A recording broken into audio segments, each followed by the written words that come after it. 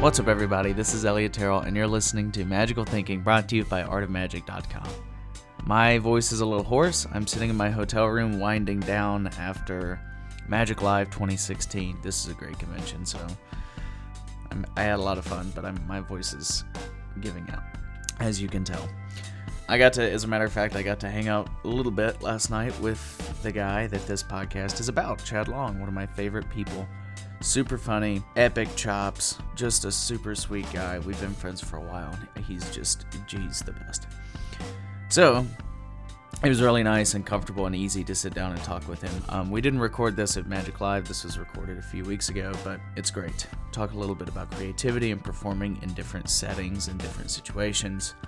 We talk about the spectator's preconceptions for what a magician is, or for what magic might be, and how we can influence those preconceptions in popular culture.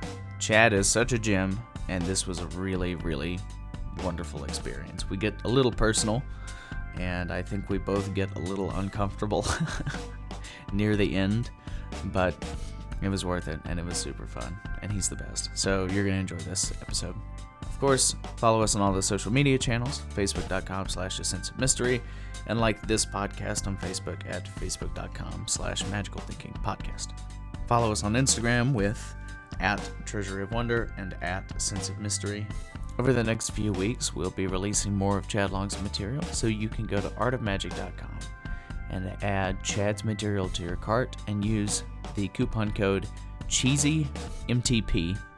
That's Cheesy, CHEESY, MTP, all caps, one word, to get 20% off of the Chad Long material on the site. Anyway, you guys are going to super enjoy this episode. Let me know what you think by emailing me at podcast@artofmagic.com. All right, I'll talk to you later.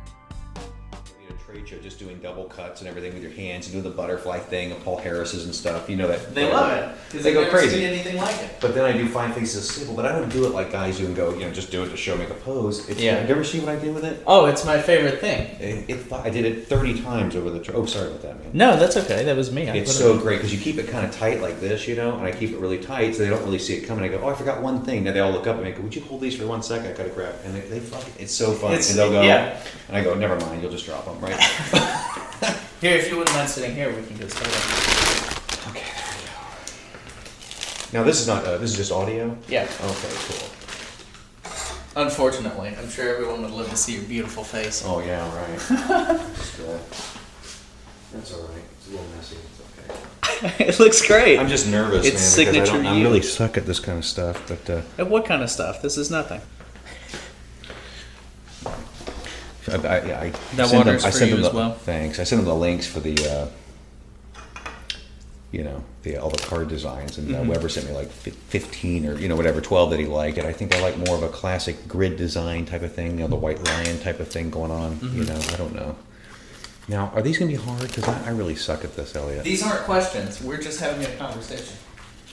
I have questions. I've known you a long time, Elliot, haven't I? I've known you since the first MagicCon, haven't I? I think the second MagicCon. Because you were, yeah. Because I didn't go to the first one. The second MagicCon was my first MagicCon. How old are you? 23. Because you were really young then, right? Yeah. I mean... I would have been, I think, I did the first 15. one, though, didn't I? Yeah, you opened. Okay. As a matter of fact, my best friend, David Yannick, you were his first that's lecture. where I gave the presentation. I did a lecture, yeah. You were his first Magic Convention experience. And oh, he was okay. He was really excited that I was going to do the podcast with you because he's like, Chad is one of my biggest heroes. Oh, that's so sweet. That's so funny because I'm so old school now, but I'm trying not to. That's why I'm here. I should save that, actually. Yeah, I'll say that again because that's really funny, but it's so true. That's funny. What do you mean by you're old school? Is this going now? Yeah. What's that? Oh, we can edit that, right? No.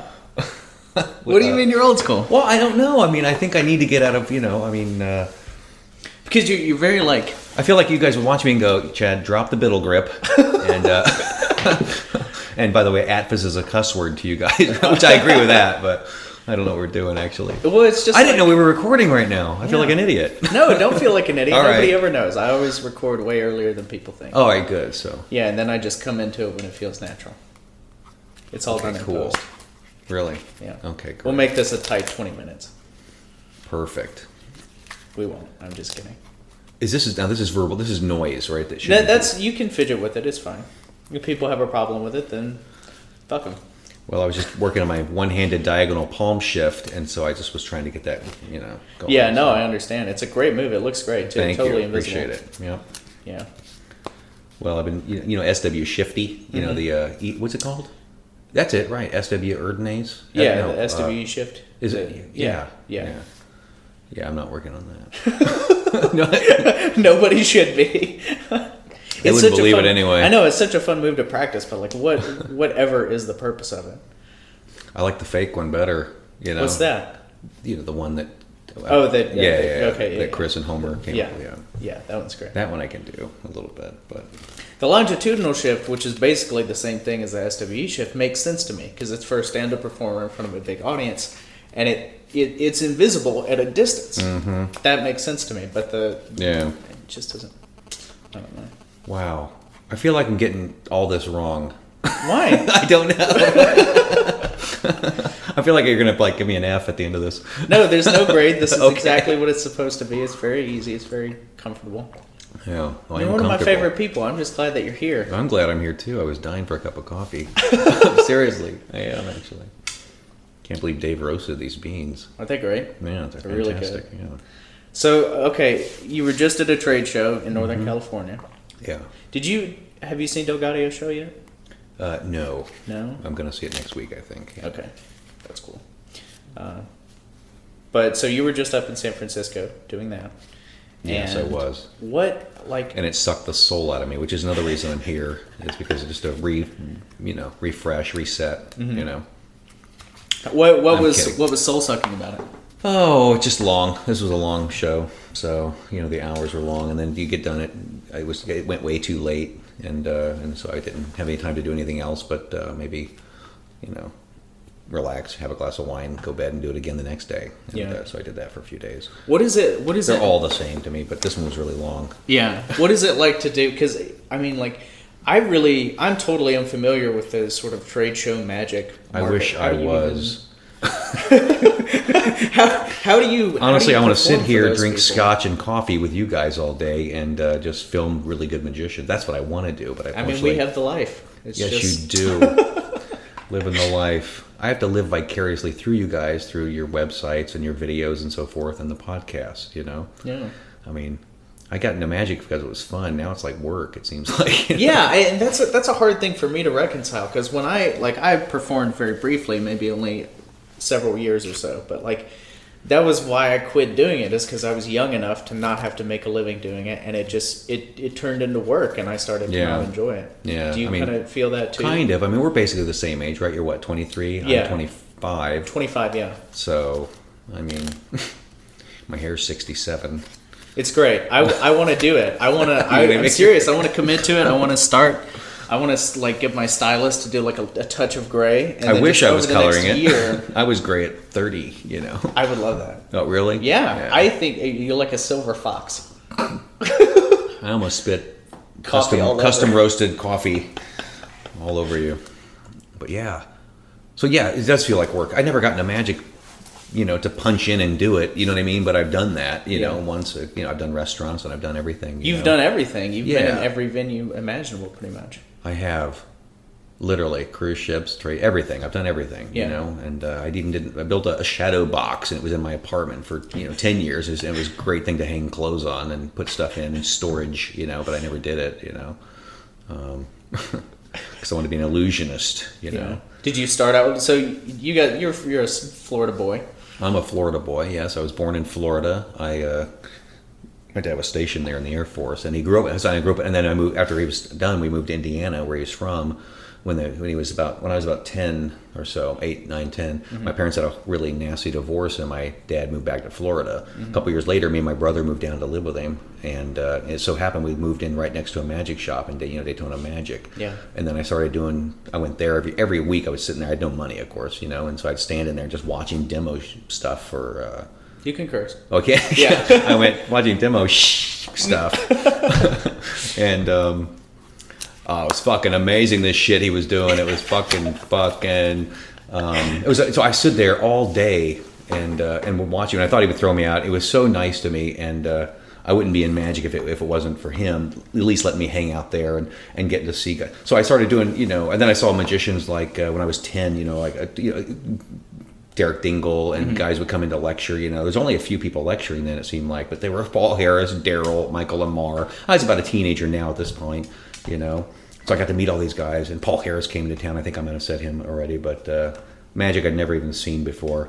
I mean, unbelievable stuff, right? And Daryl came through as well, and so those are all the lectures I saw at the beginning. And how did that influence like the stuff that you were into? Because those guys are heavy hitters.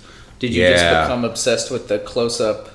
I did, and I was a member of the local ring and everything, and then I started doing, free shows and, birthday parties, and anywhere to do it, anywhere you can perform is, it is how you get better, of course, we all know that, and you have to find a place to be bad, so do all the free shows you can when you're starting out, of course, is what I did.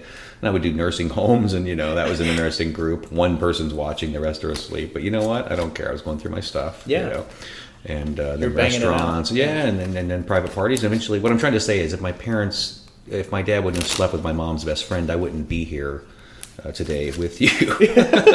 So every cloud has a silver lining. How did that affect you as a kid? If you don't mind getting a little personal, how did that divorce and the it sucked, because I was so young when they got divorced, but, and it blew because I've got a brother and two sisters.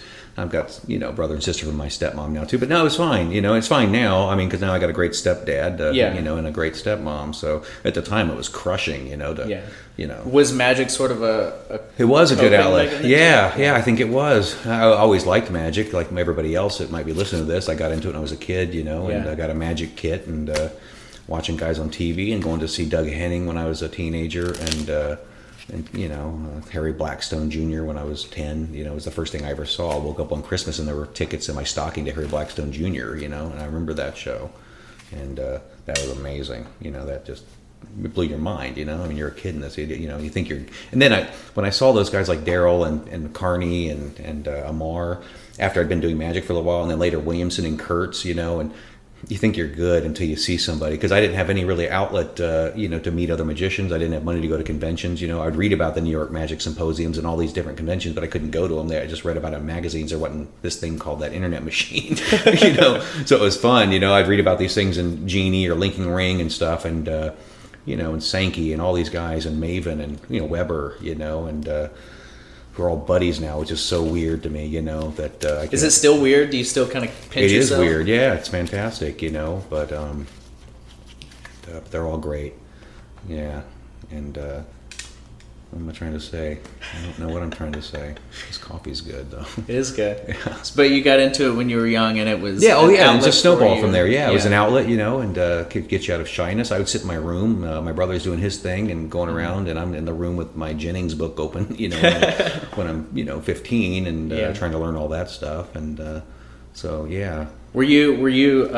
Because I loved the mystique and sort of the atmosphere of the professor, this old wizardly old man that drank and smoked and was debaucherous when he was younger. And that was very attractive to me, the idea of like being this kind of wonder maker, but also like, going out and experiencing the world. Yes, and I you know what? You do that now. Sit back, a scotch, a little cigar, and some sleight of hand, and that's the life. I want your life.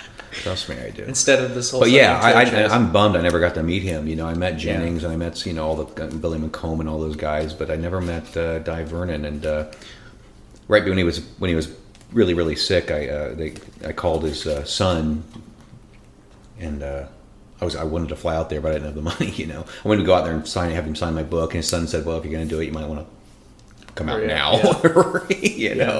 But I love everything. I just love all that old stuff.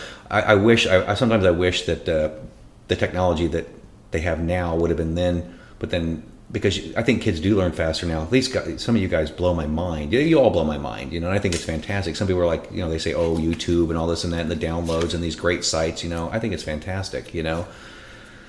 It's not push button magic. You can't get better just by downloading something, or watching a video. You can't get better just by learning the trick. You can only get better by performing it and doing it for real people and everything. So So I don't fault them for what I wish I had the resources, back then to just look. I think books are fantastic. I know you love books, I love books, and that's all we had back then. If somebody didn't show us, and and I'm talking only the '80s and stuff, late '70s and the '80s, and open up a new magic book was a real treat, But I would have loved it. Just clicked on, gone to your site, downloaded something. I like both. People say I only like books, I like both. I think it's good to see how that the creator does it, or I'm one that's not influenced by how they do it. I don't take their routines, and that's one of the big things about books. You can then just read it, and you have no idea how it's really supposed to look when you perform it. You get an idea.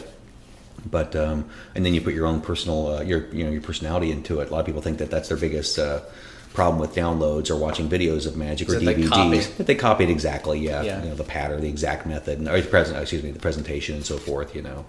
But I think if you can get away from that, I think it's fantastic to see it done. Who doesn't want to watch a trick being done? I think it's great. Yeah. And sometimes it's a lot easier to learn. But I think that's that. Yeah. But I'm trying to talk more sophisticated. Wow.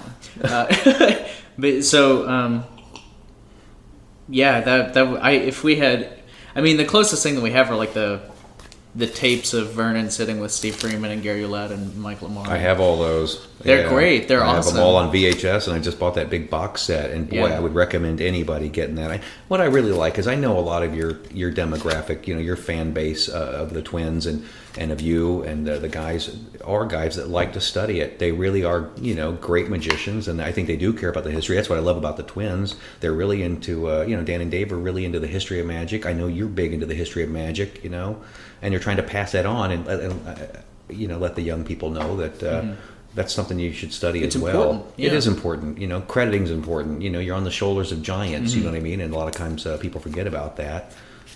Most everything is based on something before it. So I know that you guys are big on crediting. I know you are as well. I just think it's so important. It's weird. You see guys that come up with an idea at breakfast and it's a download at lunch. You know what I mean? So it's like, I think that's a bad thing. I don't put anything out unless I've been doing it for years, you know, because I just don't, I'm going to do all the work for you guys, and I know that it's ready for you if I come out with a trick, not the ones I'm going to show, in the downloads today. Those I thought of in the Uber on the way over. Yeah, but thank God we need some fresh material. Yeah, okay. But yeah, I don't know. Yeah, it's a weird landscape in magic right now. It just seems like there's so much content. It's blown my mind. You know what I mean? Yeah. I get emails every day from all the sites. Just the latest thing every single day. It's hard to believe this can sustain itself. But it's interesting. It's very interesting to me that you keep up with it as well as you. I do. I love it. I click on all of them. I bought tons of stuff I'll never even do, but I love it. I love it too. Yeah. You stay. It's amazing to me that you say the trade show was soul sucking, but you still have this passion for. I do. Hobbyism. I like doing it for myself. I like the most fun I have is doing it. In the having a glass of wine and go that you'll see somebody. Oh, you're the magician from today. And a lot of guys, they try to hide and everything. But I do love it, and I'm out of town and I'm not doing anything. So yeah, I end up doing a better set than I did at the booth, or in the hospitality suite or something. It's a lot of fun. I like doing it for free, way more than money. Oh yeah, yeah. One of my favorite memories of spending time with you was it was the first time we ever really got to know each other, and that was the Louisiana Magic Weekend, 5 or 6 years ago, I think. And we went to that restaurant, and we all Hayden was there, right? It was I remember that. Yeah. We were all at this big table, and then afterwards we went into the bar, and you and Whit and a couple other just held court for half an hour. That's so fun to do, It was great. Yeah. And you know what? I always say this, but people don't, in their normal lives, we're so lucky to be able to do magic, and I've said this at lectures and stuff, but if you can just do a little thing for somebody, you have no idea. Most people's lives suck, and I hate to say that, but it's true.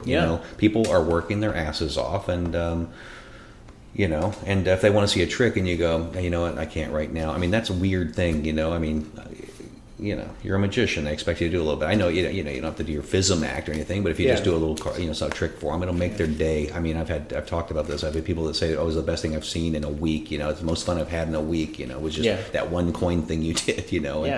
And so it's with so little effort you can, but just make people's, make their life a little bit better, and they walk away laughing, and on the Exactly. mortgage that's that's over, they're underwater on their house, and Yeah. they've got this and that they can't afford, and then here you are just doing a thing, and it really does help. You're a magician with real magic powers, and it's not your sleight of hand. It's the fact that you can influence someone's day or week or with month so little or effort. life. Yeah, With some effort. that just you by put into it. practicing, you show them that new thing. Yeah, exactly. I know exactly what you mean. And that's real magic. That's real. I mean, that's what life is about, is influencing other people in positive ways. And like, And most of the people we know are like that, and we'll Yeah. do that stuff for all of us will, if we're out and about. I just think that's the way to be.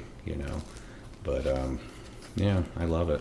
yeah, that's great to me, because like, I think it's easy to get burned out, especially if it's something that you do for work and something that you do all the time, and And I do get sometimes, I always say, I get really tired of hearing myself talk sometimes, at trade shows. But you have to remember, I keep telling myself that these people, even at trade shows, I know they're jaded and they're all business people, and they're at a convention, and they're getting bombarded by everybody, to come into their booth. It's the first time most of these people have ever seen halfway decent magic, up close, and in person. I got to keep telling myself that. Many of them, it's the first time they've seen a magician in person, especially at parties or in any venue you're working, I keep telling myself, keep it fresh for them, and just act like it's the first time I've ever performed magic. Not that I perform magic, but for them, you know what I mean? Yeah. Just keep telling myself, you know what? You're going to blow their mind, and they're going to think it's the best thing they've ever seen. Or you can phone it in, and you can walk through it and not care, and then they're going to walk away and hate magic, So, and we all have we all really push magic forward when we do our best every single time, And I always say, I said in one article once, I said, how you keep it fresh and new when you're doing something for the 700th time for somebody, and I said, just remember back to the first time you saw a trick, when it blew your mind and your stomach fell to the ground, Yeah. And that's happened a lot to me, even now, some of the new stuff coming out. But when I first saw a trick that did that, I couldn't fathom, you know what I mean? Yeah. And that's what they feel every time you do something for them. Most laymen do, Yeah. And so that's why I try to keep it like, hey, you want to see something cool? And I've done this a million times, and you can walk through it. I'm looking at people. I can have conversations while I'm doing tricks. We all can, you know, with the stuff we know really well. But I don't do that anymore. I just focus on them, look them in the eye, say their name. I do find it. They say a joke to me that I've heard a million times. I laugh anyway, and and then they walk away with a really great experience, and I think that's a great place to be in, because like when you're in that moment and you've done this trick a million times and you focus in on this person, even if they do give you a joke that you've heard a million times, it still feels funny because they think it's funny, and you're sharing this energy and this connection. You are, absolutely, and I've seen magicians go, oh, I've never heard that before. You've just stepped on their great little moment, you know what I mean? I've always believed, I saw a book, whether it was Don't Sweat the Small Stuff, and it said, let other people be right. That was one of the things, and I'm really good at that. If they're like, oh, there's that magic castle, I go, you know what? I love it there. Don't just go, oh yeah, I've been there a million times. I don't say it stuff like that. Let them be the one who, you'll find that you're more well liked. If you don't squash their jokes, and if they want to show me a trick, if I'm not too busy, I'll let them. I said, oh, you know what? Anytime somebody says to me at the booth, oh, can I show you this? Or at a party, they'll say, can I show you one? I'll say, you know what? Yeah, what? In fact, would you finish the night for me? I'm a little tired, and that gets a laugh. And I go, yeah, show me a trick. And they'll start to do it, and I'll go, oh, you know what? This thing is killer. Can you show? Let me bring. I'll have them show somebody else, and I'll watch. That way, at least it makes them feel like I have a little audience or something. That's great. That's and I don't want to sit through it, the whole time. They're gonna do the 21 card trick. I'll go, you know what? Show Dave. He'll love this. Dave. Yeah. And it's a layman. I'll drag over some guy, and But that's a wonderful solution to that problem. That way they're not just sitting there showing me, have you seen that before? And I don't like to lie, but I'm like, you know what? I had that because I've made them now go through the entire trick. The whole thing. Why would I do that? That's kind of a It makes sense. It solves all the problems. Yeah, I always say that. I go, you know what? I've seen this. It's been a long time though, but I want you to show him. Show a couple of us because he'll love this, right? Yeah. And that's perfect. The guy feels good, So I make him walk through the whole thing, and then go. And he says, "Did you see that?" And I go, "Yeah, a million times." Yeah. So you're making the whole experience better. Yeah. And it's and it makes him feel great. Yeah. That's great. So that's cool. How do you do that at trade shows? Because, like I said, I don't know anything about it. How do you take magic tricks and take the company that you're working for and meld? Oh, by the way, to get back real quick on burnout, I try not to get burnt out at trade shows, so I'll just kind of pace myself in this and that. But I don't get burnt out doing magic for people, just out and about, because I know that it's such a real experience for them, and it can be and fun. So yeah, I never get burnt out when I'm doing magic for people out and about. At trade shows, you got to kind of keep it fresh for yourself. So I'm always trying new stuff, you know, and so I don't get burnt out. But as far as I was never one for like weaving in product information, you know, for each trick. You know, this rope is quality, this rope is service. This, you know, I hate that kind of stuff, right? Yeah. And I don't like scripts. You know, I don't really do scripts. You know, that while you're doing your tricks, I like throwing out bullet points as I'm doing it. I'm way different than a lot of the other guys. I do like more like of all the trade show guys out there. I'm probably the one they would see and go, he doesn't know what he's doing for the most part, even though they're my friends. You know, some, you know, a lot of them. But because I like to do a magic show first, get them all to like me, and say, you guys, guess what? If I don't tell you this, I don't get to go to Boston next year for this show, right? You know, or something. Yeah. You know what? I say things like that, really tongue in cheek at the very end after they've already liked me. I'll go, yeah. Once they like it, then they'll give you the time to give them a little commercial at the end. You know, I'll pepper stuff in a little bit throughout, but. You know, sir, think of your card. Yes, I know we have the most high volume, you know, sales in the industry, but please think of the card right now, right? You know what I mean? So I'm throwing out points like that. It's really cheesy, it's really campy, but they love it, you know, and they all laugh and they roll their eyes. It's the context of it. It makes sense. It is, yeah. I just don't like just working it all in as a, you know, when it comes to the top. And of course, you'll always be on top when it comes to, I just don't, it's not my style at all. Yeah. And, but at the very end, I'll throw them a little commercial. You guys think what I do is magic. Wait to see what these guys can do with the blah, blah, blah, whatever their problem is, you know, this thing. And I'll say things like, you know, because I'll start saying a couple product points and they kind of like laugh or they'll roll their eyes. And I go, hey, it took me a month to memorize this. You're going to hear it, right? I say things like that. Yeah. You know, if I don't say this, Mr. Magic don't get paid, you know, and the booth loves it, you know, or, you know, as soon as we scan your badge, you know, billing starts immediately. I tell them, you know, it's just really fun, you know, so I try to keep it fun like that. And I think that's about all I do. You know, that's how I tie it in. It's pretty simple. What kind of material? I don't like to change the tricks because they're, you know, they're good tricks. They're good tricks. Yeah. What material are you doing? Because you have a just you know, a lot of standard stuff. I do lots of sleight of hand. I do, you know, a lot of mentalism. You know, mental magic, I should say. You know, since I'm not really a mentalist, but yeah, cards, coins, rope. You know, I do books. I do, you know, all just classic stuff. You know. I have magicians will come and watch me sometimes, and I go, "God, you're working too hard, right?" Because I mean, I really do like a whole show, you know, like it turns into a little show, you know, like I'm almost working like, you know, like a convention or something, you know. I'll actually do a whole set, you know, and it's always different. Whatever. I mean, if they're in the mood for another one, I'll do one more, you know, and I don't have a set time. I don't set a little clock that says I'll be back in, you know, 20 minutes to do another show. I just keep doing it, you know. And I'll take a break, and then when I see more people, I'll do it again, you know. I don't know. I don't have a formula really. I mean, I still say I'm not a trade show magician, you know, and I do 30 a year, you know, or 40, you know, 35. Yeah. But, and I do other stuff, of course, you know, I do cocktail parties like everybody and hospitality suites and banquets and things, you know, and I do stand-up magic as well. A trade show is like stand-up magic. It's a great place to practice, by the way. You do your stuff that you really know how to do, and then in the middle of you know, you could throw in whatever, you know, this new thing you're working on. You know, if it screws up, which it has when I've done it, I say, you know what, let's just go with something else. So that's a new one. You guys wouldn't have liked it anyway. You know, things like that, you know. Yeah. But I don't know.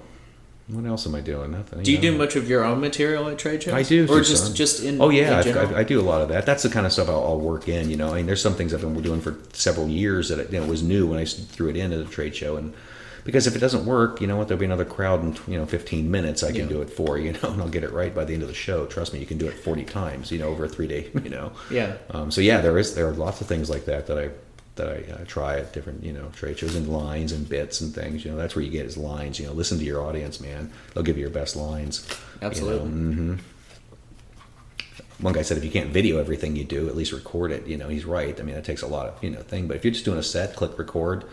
You know, because you will forget. Write everything down. We all carry notebooks. I know you guys do, and I have all my little MagicCon notebooks filled up with ideas. I do, you know. Some are really, really stupid, but if you want to have a good idea, they always say, you know, write down 10 bad ones. You know, just, you know, and then eventually you'll, you know, some of them might work. You know, I mean, how do those ideas come to you? Is it just stuff that you get from the audience, or, you know, just you're constantly thinking about it, like for effects and things? Yeah, for effects or lines or whatever, any of it. Well, like all my creative friends, like you know, the twins and Danny Garcia and you and you know, all the guys that I know that are really creative. I'm leaving all, you know, Weber's really creative, and you know, David Williamson's creative. They just walk around and they're thinking differently. You see things differently, you know.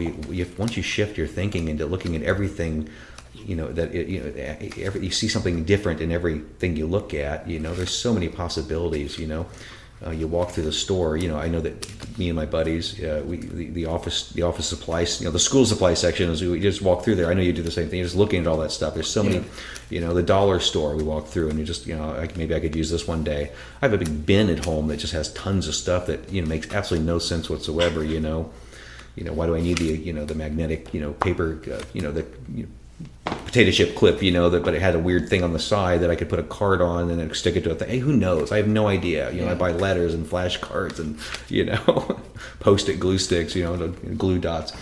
And sometimes I'll just grab some things and just look at them, you know, and say, what's here, you know. Yeah. But mostly, I think of the effect first, and then because methods are not easy, but, you know, we can figure out anything, you know, for the most part.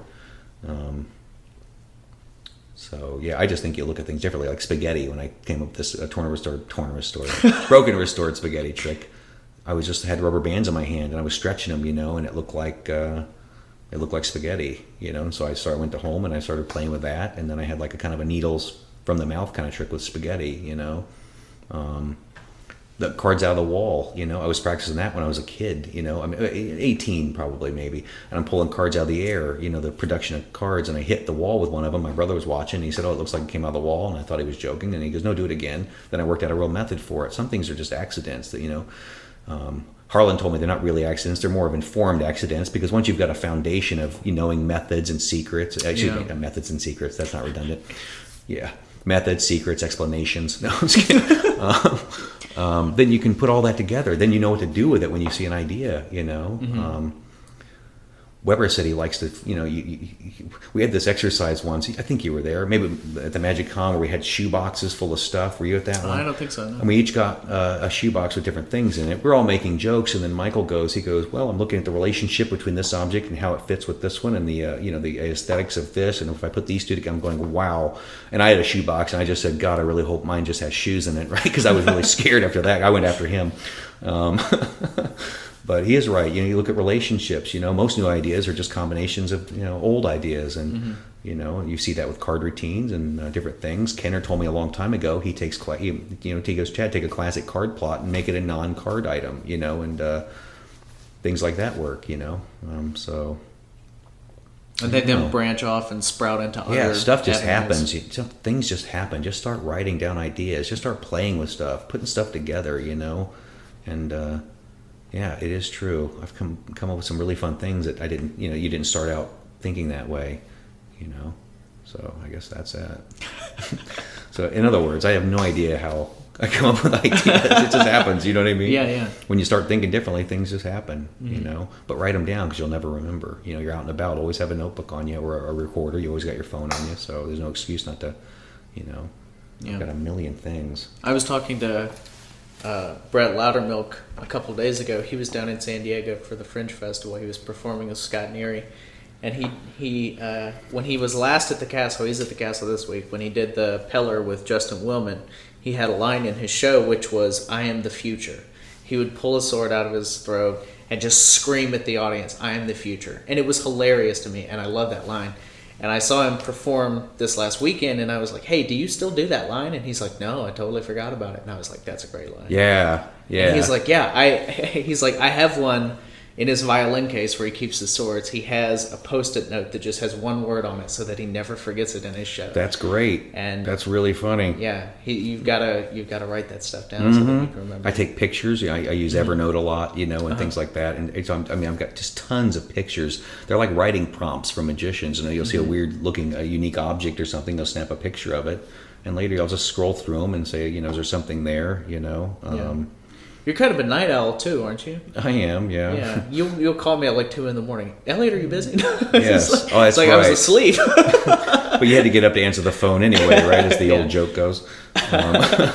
But yeah, so like I know a lot of people consider, you know, the nighttime, the wee hours of the morning, sort of the witching hour, a very creative space. Yeah, you come up with lots of stuff like that, you know. like when I saw Brett with the sword the first time ever I saw him, he's so good at that, you know. I saw him on stage, I think at the Castle maybe, or a Magic convention, but I don't remember. The first thing I saw was when he's starting to put the sword in. I thought it'd been funny to grab a can of, you know, WD-40 and just spray into your mouth a little bit and then push it all the way in, you know, things like that. You know, or an oil can. I know he does stuff like that. He's just so good. I mean, you always, I think the more you add on to a thing without being ridiculous, you know, if you can always wring one more laugh or one more bit of amazement out of something, you know, I do it, you know. I always try to add a bunch of gags onto, you know, routines. If you can make them signing a card funny, do it, you know, because it just adds to the whole presentation, makes it more of a piece of theater as opposed to just a trick. And they're more interested in anchored into it, and they feel more involved. Yeah, they do, you know, so I always try to do that. What is magic? What's the goal? I don't know. We did this once on that one thing that I did. That was, you know, I think it was the and I haven't. The Hour Magic. I gave the worst answer. I don't really know. You know, I mean, you said it best. I think earlier. It's not just about tricks. It's about experiences for people. You know, that is the real magic. Is once you start doing something that seems impossible. It's getting harder. You know, but it's really not. You know, there's so much technology nowadays that you think people will be jaded. You see a trick, they're like, you know, yet they can, you know, control something with their phone. They can start their car and open it, and run their house or their phone. You're going to do a card trick, but still, the house can't really talk to them like you can, and share emotions and make them feel something that technology can't make them feel. You know, until it gets there, and maybe it will. You know, then. You know, you want to see a trick? No, I'm landing a rover on my droid on the moon myself, because one day, who knows what's going to get to you? You know, I'm busy. So I'm not sure. You know, I think it's more about the interaction with people. I do magic to meet, to make people happier. You know, I enjoy magic. I think you should fool the crap out of them. You know, But that experience, I mean, you can either make it, a good or bad. You know, and so magic is really making them walk away. If they walk away from you and they're blown away and said, "God, was he a nice guy?" And I've never, you're interesting to them. I think that is what magic is. You know, that experience. It's an experience. You know, it's not about tricks. You know, tricks are the crutch we use to be able to, awkwardly walk up to them. Or I did open mic night once, and I tried that, doing stand-up, it was a while back. Me and a buddy went. He chickened out, but I went up and I did it. I started saying a couple things, I had written down, not working. I go, "Hey, you guys, let me show you something," right? And then it killed. I think I did an insurance policy or something like that, whatever. But so magic is a tool for me to, to get across, experiences to people, ideas, and it makes them feel something, for the most part. I'm not a great storyteller, but I think that as long as you make them feel like they just witnessed something impossible and were a part of it, like you say, and and they're really involved, and they're going to walk away thinking it was the best experience of their life, And a lot of guys ruin that for us, you know what I mean? But by not being ready to perform, or I see all the time on forums, I'll see a guy say, "Anybody know where I can download a few tricks? A guy wants me to do magic this weekend at a banquet for their corporate party." I'm like, and of course you see the answers as well. It's like, if you're not ready, kindly refer that to somebody who is. Yeah, exactly. Yeah, I don't think you should perform before you're ready to do it. But there's sometimes where you have to, because you can't. I mean, no, you're absolutely right. But there's places to be bad. You know what I mean? Exactly. Go work for free or work for a small amount doing strolling. Somewhere until you're ready to really perform. You should probably be in the trenches. Perfecting your social skills. And your interaction. I mean, you can do it in your room all day. Practicing in front of the mirror, but you don't know what it's going to be like until you get in front of people. And see, that's the only way I think to get better. I know that we all know that because we've been doing it so long. But I've seen guys that just have no idea how to interact with people. I was at a restaurant once and I saw this magician walking around, and he was at the table next to me, and he didn't know I was a magician, and he's shuffling the cards, and he dropped a couple, and the guy was like, "Hey, that's how my wife shuffles, right?" And he just went, he picks him up and he goes, let me start again, And I saw him later, and I said, he goes, we started talking after he was finished. And it was just awkward. That guy's saying that because he likes you, He's trying to help. He's trying to be fun. Because they all laugh when he said that, And I told him, I go, when these people say that kind of thing, they're not being mean. He's saying it because he liked you. If he didn't like you, he wouldn't say anything, I said, at that point, he goes, what would you say? I said, I've had that happen a million times. I say, oh, where do you think I learned it from? She's fantastic, right? Things like that are what people like to hear. Just be a human. You know what I mean? Yes. Oh my God. Yes. Just be human. I mean, people say, what kind of character do you want? Characters are great, but I think your best character is you.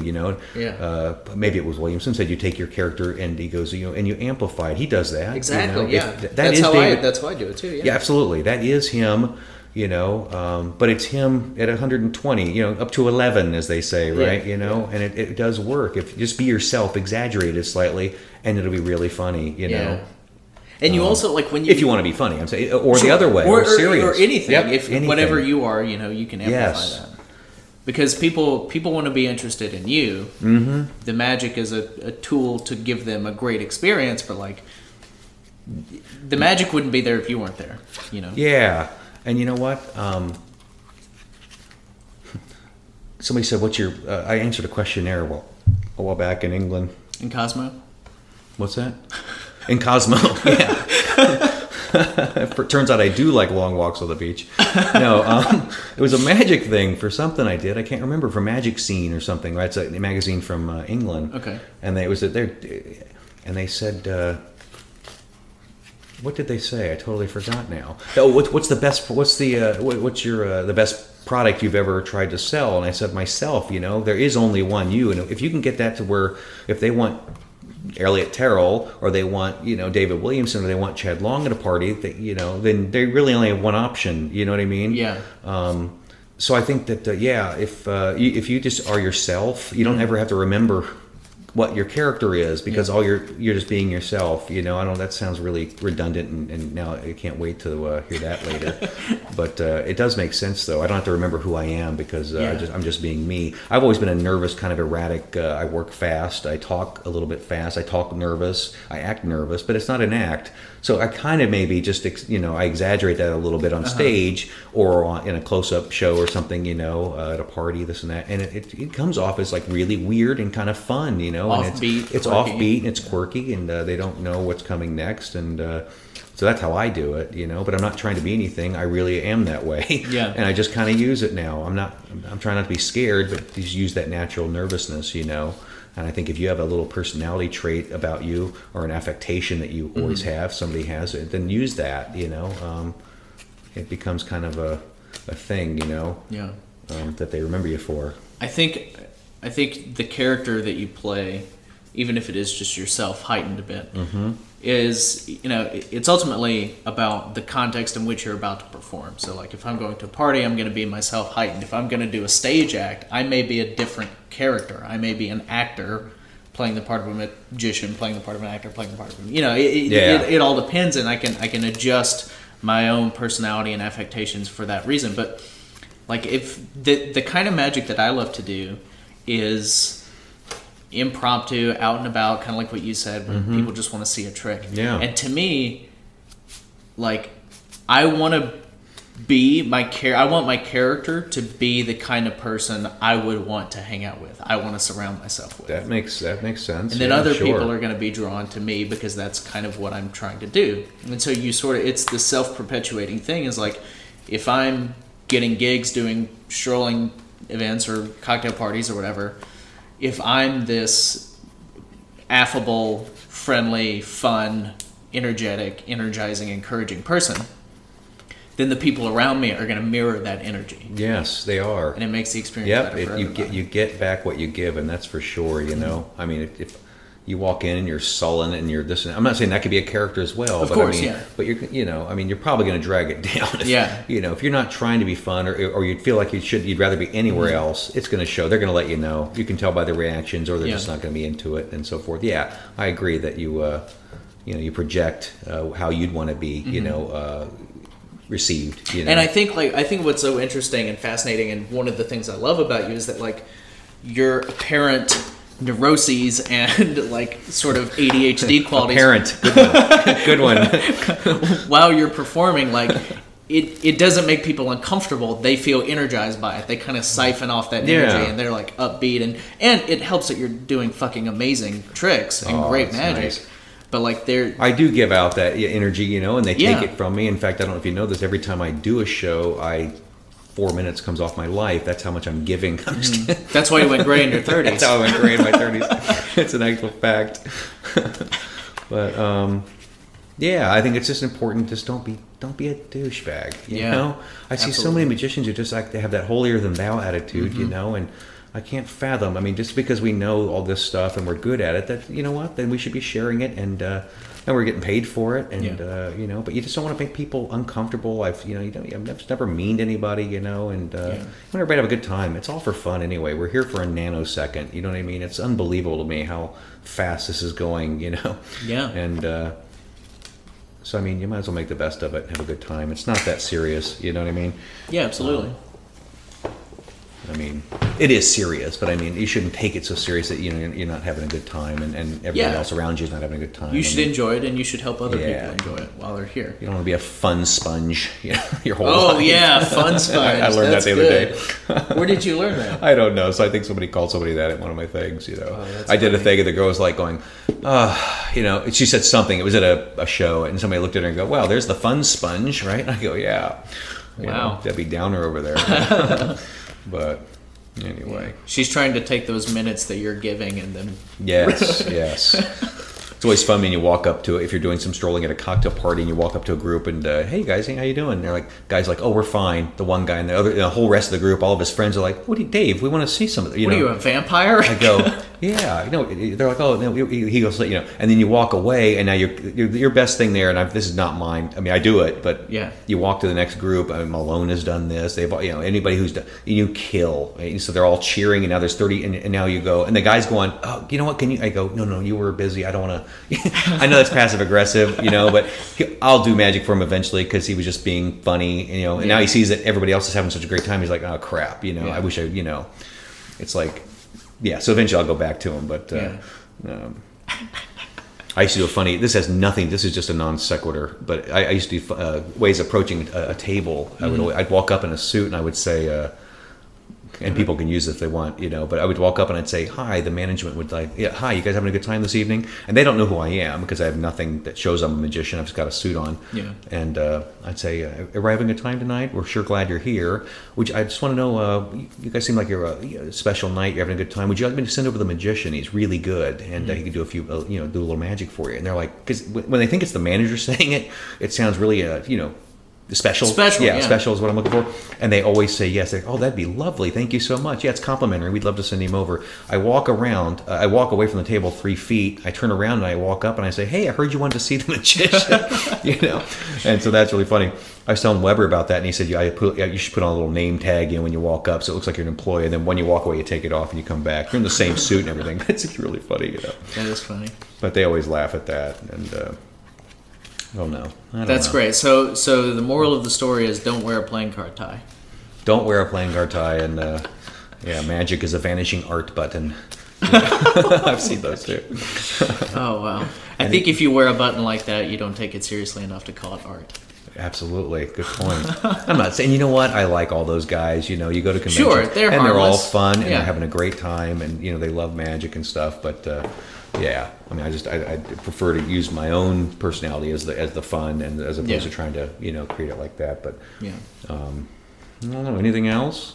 Well, that kind of stuff influences people's perception of magic and magicians. And when you're wearing a playing card tie, they go, "Oh, no one would ever wear that unless they were a magician." And so you're already, before you've said a word, they've boxed you into some sort of category of a preconceived notion they have. Yeah, and that's a bummer if it's somebody that's doing stuff like, they go to a corporate event and they've got because it does that's the perceived notion, big shoes, clown nose, and because I've been to shows that were kind of high end, pretty high end shows, and you say, hey, do you guys want to see a little magic? And I said. Or I'll try to get a show, and the lady says, "Oh, we tried magic; it didn't work." You know what I mean? Mm-hmm. Obviously, they got somebody that didn't do it right. You know, because it always works for the most part. It really does. So they kind of ruin it for everybody. I've had so many times. We've all had this when you're a magician. Oh, I wish my kid was here. Yeah. All the time we get that. Mm-hmm. And that's because they're just so used to that's their perception of magic. And they've not seen enough good magic. Or they'll say, you'll do a trick, and one of my favorite lines of all time from Layman is, you'll do a trick and they say, oh my God, you'll blow their mind. They say, I have no idea how you guys do that. And I'm like, I look around and I go, oh, it's just me here, right? But they just lump you in with you're just a magician, which is why you should have a personality that is so unique, or at least it makes it yours, so they can separate you from the pack, I don't know how you guys do that stuff, wow, now it's just a generic magician doing a trick, so it could be anybody standing there. I think that's happened a lot. That's really interesting. I've never thought about that particular instance. How you guys do that? It happens a lot. Yeah. Wish my kid was here. Yeah, I've heard that one a bunch of times. At the trade show the other day, I said, they're walking by. They see a crown. She goes, "Oh, my son does magic." And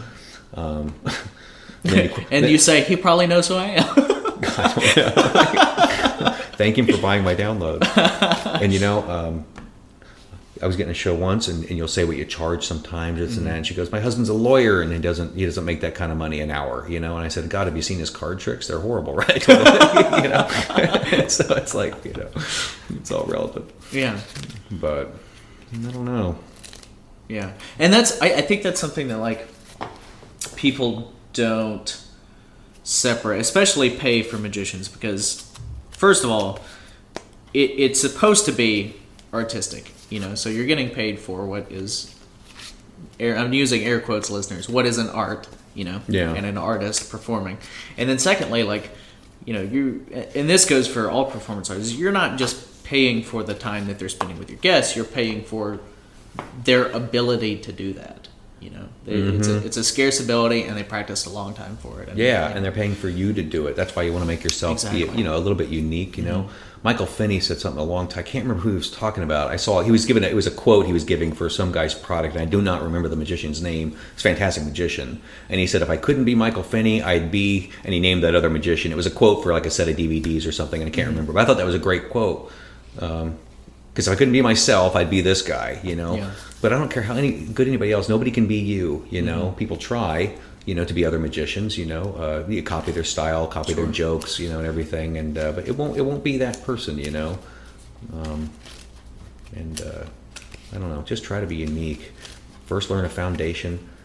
So important. Don't have to worry about who you are yet. Just start doing magic, and then it'll just it only develops after performing live for people. Over years. And you have to try on your influences. You have to do, and you have to tweak yourself. Exactly. That sounded weird, but make sure you're in private. But you have to learn who you are by seeing who you're not. Good point. Yeah. Wow, that's heavy. I need a glass of wine. We can make that happen. Okay. You want to? Yeah. Okay. Let me pause it real quick. Right. So now we're going. But in the interim, we had that little break. We got some drinks, and we started talking about whether it's having taste in magic and how important it is to first of all, be encouraging, but also to know when something is good. Right? Yeah. And also, when somebody shows you something, I think it's just as easy. Not just as easy. It's harder sometimes to find something good about a performance than it is to find bad. Yeah. But that's why we, that's why we learn 10 different methods for the same trick. It's also why we've been in, that we know magic so well, we should be able to come up with something that to improve it a little bit. Because you could always knock everything down for the most part, unless it's, incredible, or everything's perfect about it. But, it's easy to say, oh, God, saw the palm there. That's, that. People do that, though. Oh, I saw your palm, saw your add-on. Mm-hmm. Okay, how about tell them close those windows? Say it. There's a nice way to say everything, I truly agree with that. Also, I agree if you don't want to hear the truth, nobody does. Yeah. So many magicians don't want to hear, what you really think of a trick. Chad, what do you think of this? And I'll go, you know what, the angle on that. And I'm always nice, you know.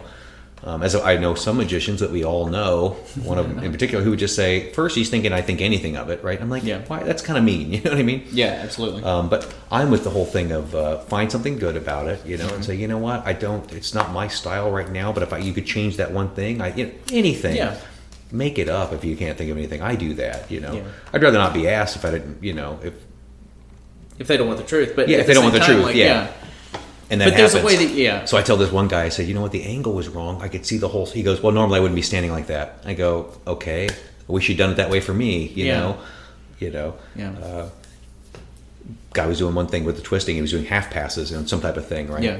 And I said, "Wow, I could see right underneath the whole time. It looked like he did, He goes, "Yeah, but normally I'd be holding the cards like this, you know." And he tilts them down. I said, so they don't want to hear anything. Yeah. Or I've heard guys, not me in particular, talking to a couple magicians, and he says, that one thing. He goes, I just don't see how that, plays. Yeah.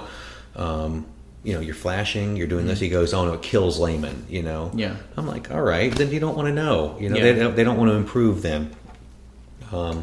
So many guys come up with stuff and then they just put it out, and without running it through a couple weeks. We should.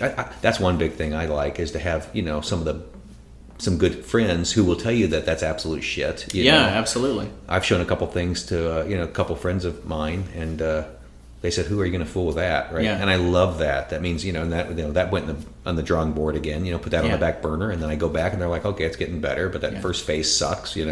Boy, it's nice to have somebody that can tell you something sucks.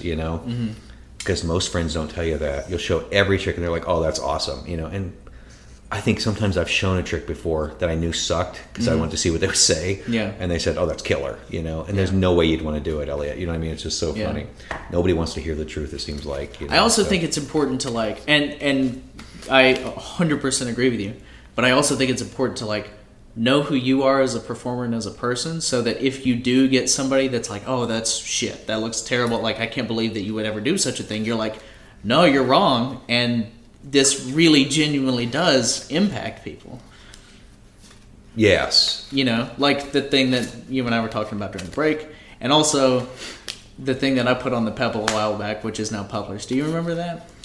God, I have to go into the Pebble. I sure wish I was at the Pebble, but we'll talk about that. Yeah, it's a whole other thing. But I put up that Triumph before I released it with Dan and Dave. Yes. Do you remember that? Yes. And I got some feedback from a very prominent magician who couldn't imagine that it would work. Without mentioning his name. Oh, that's right. Yeah. Yeah. Okay.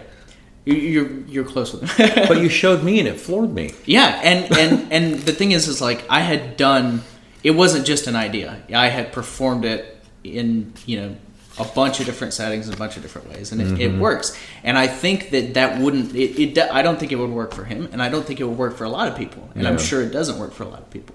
But the kind of performer that I am, and in those settings, it feels right. You kind of know when you can do a certain trick or something. Yeah, and but you also it's in your skill set. I mean, a lot of guys couldn't do that. It's not easy. Yeah, that's for sure. And Guy Hollingworth, when his stuff came out, I mean, they'd be like, "Oh, who's that going to?" Well, Guy fools everybody with it, because it fits his personality, his vibe. All those weird moves, those are in his arsenal. And not weird moves, but.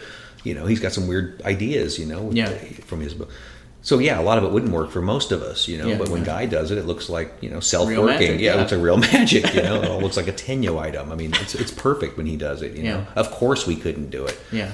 But who's going to tell Guy, that would never work? Know? Of course, no, it doesn't work for you, he would say in his nicest possible way, But, I think constructive criticism, helping them out, with... helping people out constructively is to me is the big important thing. Absolutely, being encouraging. You can't be condescending. You can't be snooty. No, you can be in a lot.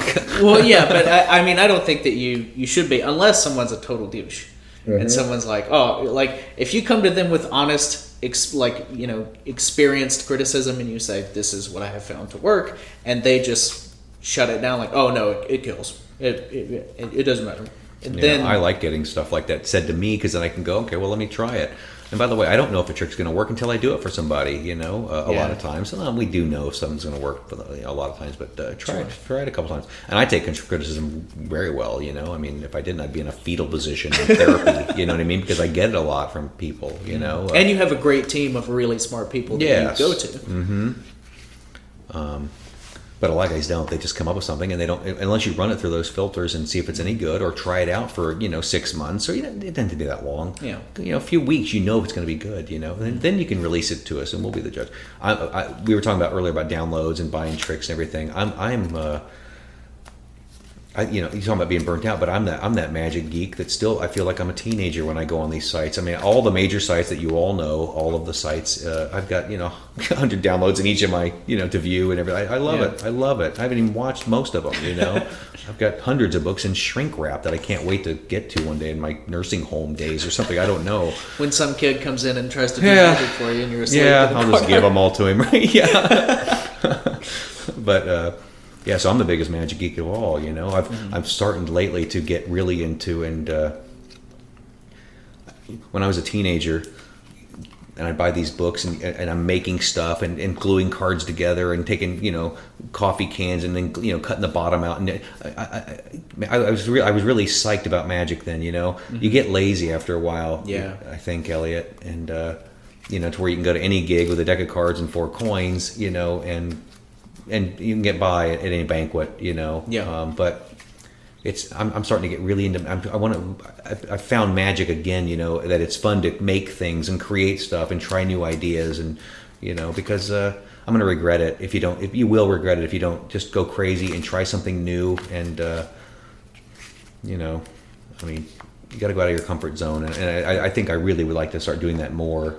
Because what's it matter? It didn't hit me. It's easy to do safe things. But I mean, I'm going to start doing more stage, and I'm going to work on the whole thing. I get bummed because I wish I would have done this a long time ago. But I've been working at least for a long time. But I wish I was a little crazier earlier.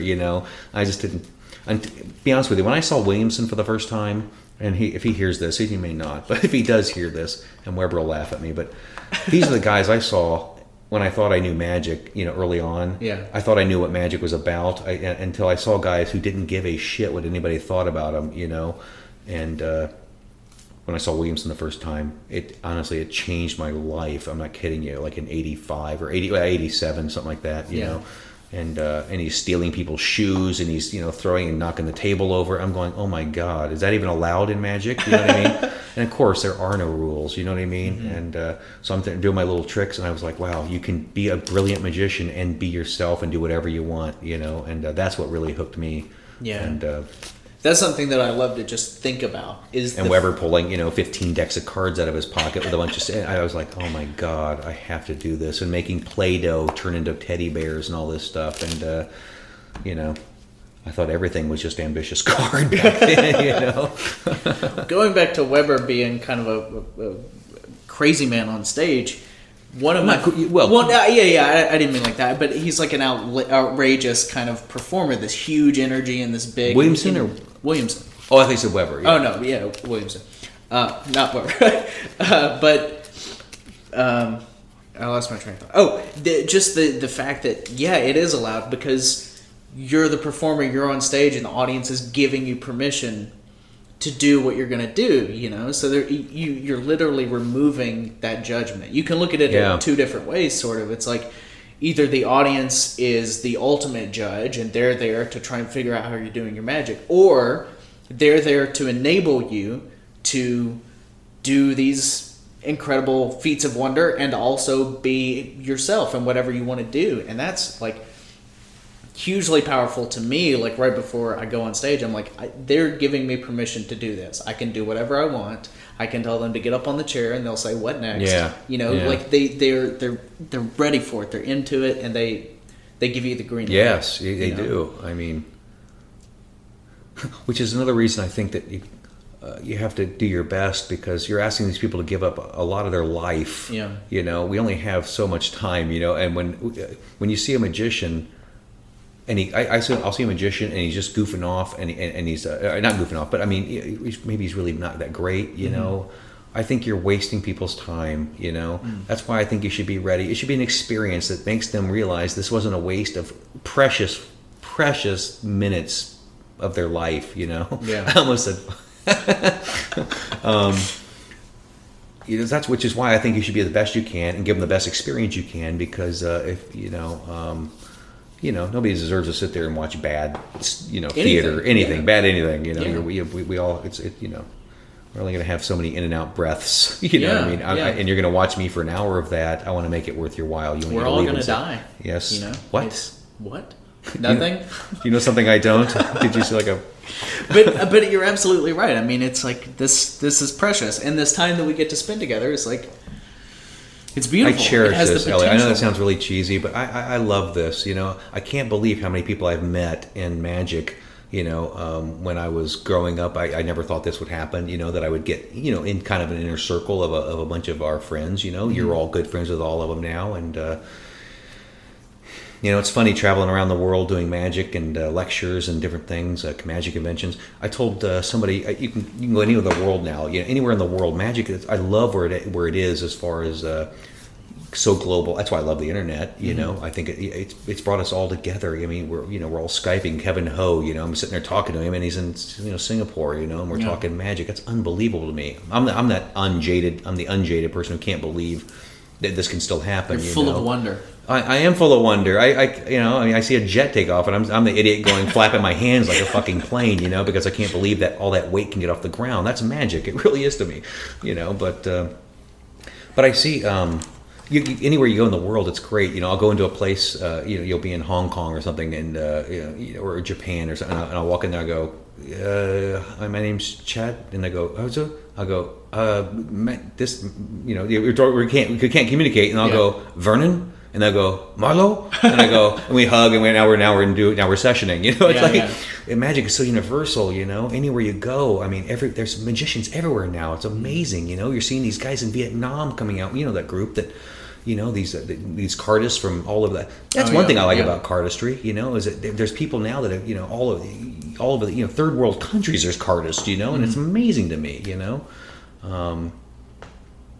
It's making more magicians too. You know, they might start out in cardistry, or they, you know, I don't know. You know, God, that made no sense. Wow, I should have eaten something before this glass of wine. Now I'm just babbling like a fucking idiot. That's fine. It is really. Yes, of course. But yeah, I agree. I love this too, and I love that the internet has brought us all so much closer together. Yeah. And that there's a much more free exchange of ideas. ECM, that was a fantastic. Is that the EMC? EMC. I'm thinking of like a medical conference or something. EMC was. I thought that was a great idea. I enjoyed those. You know, I've got all those. I wasn't there, but I mean, did you go to that or no? Any of those? Yeah, I watched them all live. Oh, you weren't there though, right? Oh, you watched them live? Yeah, It's fantastic. What a steal. In magic, that is, you know, to watch all those guys. Oh my God, there's hours of it. I haven't even watched it all. I got all the DVDs too and stuff. But God, one of my favorite moments of the EMC is Guy Hollingworth performing the Reformation. Yeah. And he's, you know, for those of you who don't know, the Essential Magic Conference was just a live stream, and it was just magicians in a room, maybe 20 or so magicians, 20, 30 magicians in a room, and they were doing talks and lectures as if there was a huge audience of people. And by the way, stop you there. 20 or 30 magicians that we all have all of their material in book. I mean, these are the 20 or 30 magicians, you know, and over the course of 3 years, everybody who was anybody in magic did this. It is the who's who. Yeah. Very much. What was your take on it? Well, so one of my favorite things is Guy Hollingworth is performing his Reformation. He's performing it for the camera, and there are thousands of people watching it live from their homes, but the room is empty except for camera crews and other magicians. And so he's doing the trick, and he comments about how strange it is for no one in the room to be reacting to him doing this piece of magic that, you know, when he performs it gets incredible reactions. And it was just funny to kind of think about that, because when you're watching it, you're like, oh wow, this is amazing, and you're having the reactions. Nothing. In that moment for the performer, it's got to be crazy. Knowing that so many people are watching you but not being able to hear them. Yeah, absolutely. The sound of one hand clapping. Yeah. Is that the classic? Exactly. Oh, yours sounds good. That's pretty good. Yeah. That was a great time. Yeah. What else? You said you wanted to talk about competitions and. Well, I don't do it. I haven't done a lot of them, but the one little point that I learned is. And this is standard, kind of like Magic 101, you know, in Chapter 1. Don't tell them what you're going to do before you do it, you know, type of thing. I remember I was in a contest a long time ago, the International Magic Competition. It was in London. International Magic is a magic shop in London, England, and every year they would put this contest on, and I went in it one year, and incredibly I won. When was this? 98, Okay. I think. Yeah, that was my year. It's all been downhill. And but I do this thing with a dart gun. So I do the act. There's about 23 people on there. Darren Brown was in the contest, incredibly, right? Before he had his little magic, his little magic show he does on TV. Oh, So, that whole thing. And there's about 25 of us or 28 of us, and I do my act. And at the very end, I shoot a signed card with a dart gun, right? I throw the cards in. It's a card stab with a dart gun. And I shoot the cards, and I miss, right? And I've got a string on the dart, and it comes back, and there's nothing there. I just hit air. No, I didn't even hit the card, right? Mm-hmm. And everybody starts laughing because they think it's on purpose, right? Mm-hmm. And so I gather them all up again, and I go, like Clint Eastwood, I did like a little whistle, like Clint Eastwood, Yeah, absolutely. And I do the thing, I throw them again, I shoot, and I nail the signed card, right? And it's on the thing, and they went crazy. They thought it was brilliant, Yeah. That that I missed first, right? So I see a guy in the hallway, and he goes, Chad, I've seen you do that about 10 times over the last couple of years. He goes, the miss tonight, brilliant. He goes, when'd you think of that, right? And I was like, actually, right there as I did it, because it reminded me of a Harry Blackstone quote that he said, shoot an arrow, and wherever it lands is the target. And I've always done that now, and I know a lot of my friends subscribe to that type of thing. Nobody knows. Every time I make a mistake in magic, everybody assumes that it was on purpose. Yeah. And so I don't tell anybody anything anymore. I just go into stuff and go into routines and do things, and you can always jazz your way out of most things. Yeah. I always say patter solves everything.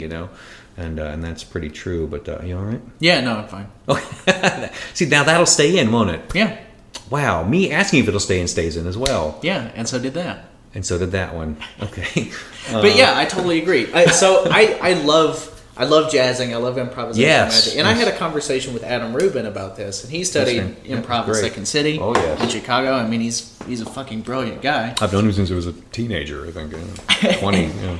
And we talked about improv and magic. I actually did an episode of the podcast with him, and we talked a bit about improv. And he argued correctly, I think, that there's not really moments of discovery. There can be, very rarely, but when most people think of jazzing or improv magic, it's like, oh, I don't know what trick I'm going to do, but I know, I might do a palm or I'm going to control it somehow, and I'm going to find the card eventually. There's not really a moment of discovery. And so that's why I love messing up a trick. Because then you get to flex those muscles and go, okay, now how am I going to get this out? Especially when it's an irrevocable fuck up, What's really funny, Elliot, you can keep going, finish that. No, go ahead. Yeah. Well, no, it reminds me of a thing that me and a buddy of mine, Charlie Justice, I'm going to give him a little name check there. He's an air traffic controller from Orlando. He put out the thing Prohibition, that's the cap and bottle thing. He's put out a couple things and some coin stuff. He's a fantastic magician, creator, and he calls himself my janitor because he cleans up ideas I bring to him, so but I can't remember what I was going to say now. I was talking about improving and messing up. Yes, the trick. He when you have a skill set of being able to call and being able to palm and be able to talk your way out of things, he said now when somebody he doesn't find the card or they jammed it in the wrong spot or didn't take the force card, we don't care anymore. Yeah. We used to care and have to start over and do a different trick. That's no longer, like you just said. He said magic is when you're at a certain level. It's weird that you can say, you know what, pick a card.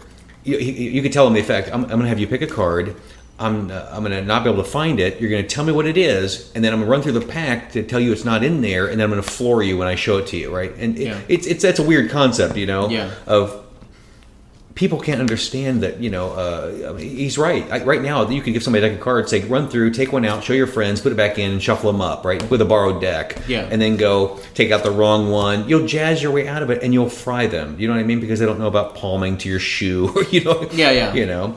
Is it 5 of hearts? We're already steps ahead of them. We're way ahead of them. And we have no idea what the card is. Yeah. We don't care. I used to be all nervous about stuff. that. It's a challenge now, You don't care. A guy will say, find it now, and jam it in. I go, okay, done, Yeah. I'll go, 8 of hearts. He'll go, no. King of spades. And I'll go, that's not even in here. Did you put it back? And now it's folded into, 16ths in your, in your upper palate of your, you know what I mean? Yeah. Who knows? I mean, what I'm saying is once you have a base of skills, and you learn the foundation and you're so comfortable with any move for any, moment, Wow, I'm babbling, aren't I? No, but I think that's what he was talking about. Is that that's not true improv in the way that he knows improv, which is improvisational comedy, where the only skill set you have is like how quick your brain is and that you can speak words into the air. Yeah, because you have no idea what's going to happen, and it's up to another person. And so moments of discovery like that, and what I understand discovery to be is like, if I reached out into the air and grabbed an object, I have to decide what this object is and then continue to use it for the rest of the thing because I have manifested this object. I didn't know what it was going to be. I just reached out and plucked it. It's a broom. Now I have to sweep here while I'm talking to you because I don't know what else to do with it other than the fact that it's a broom. Maybe I could get on it and ride it, but I'm making these decisions in the moment, and I didn't even know what object I was going to grab. Yeah. And the difference between that and jazzing magic is like, oh, I know I can palm. I know I can equivocate. I know I can call. Like I have all these outs basically. Yeah. And there's not really outs in improv, and I'm using air quotes there because yeah. So I think that's what he was talking about, and I 100% agree with him. But I also know that I've had times when I was performing where I genuinely had to improv because I had messed up so bad that I was like, oh, I'm in totally unknown territory. The card is in a place where there's no way that I could know what it was without asking, and then the trick is not good. And it's kind of fun. It is fun, and it's like, I mean, now you're exciting. In a place. You're in the same shoes as the spectators at that point. You're going, how the fuck am I going to get out of this, right? And they're just saying the same. Like, although they don't know that you've messed up yet. You know what I mean? Yeah. So you have to you become an actor in that moment. You have to go internally go, oh shit, but externally be like, oh yeah, this is what I have to do, and you are racing inside sometimes. Yes, and you get like a huge adrenaline rush, and then you harness that and make it into a somewhat okay magic trick. Yeah, that's great. Yeah. But you're a great improviser, and not. I mean, I haven't seen you. I don't think I've ever seen you mess up a trick.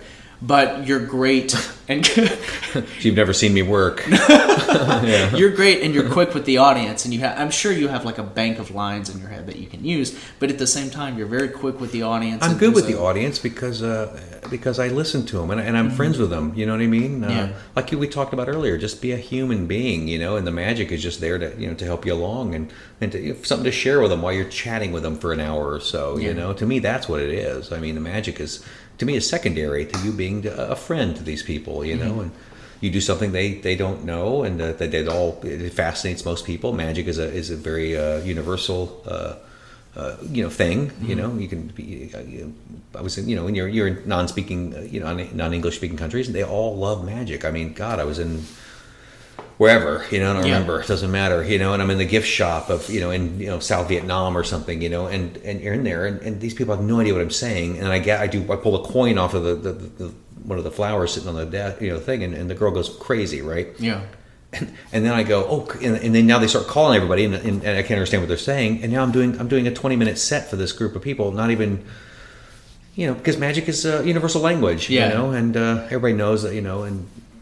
What you're doing, and you're communicating through your energy, through your energy and your smiles, and you're touching people, patting them on the back. I'm having a good time. It's a great thing, But imagine if you did that without magic, it's going to be a little weird. Absolutely. Gather them all around, you're touching, laughing, you're not doing anything. Yeah. But magic is the language. Magic is the language. It opens up the barrier between people because there's an inherent wall separating you from everybody around you. You can be walking down the street and you make eye contact, but that's it. If you talk to that person, you're weird.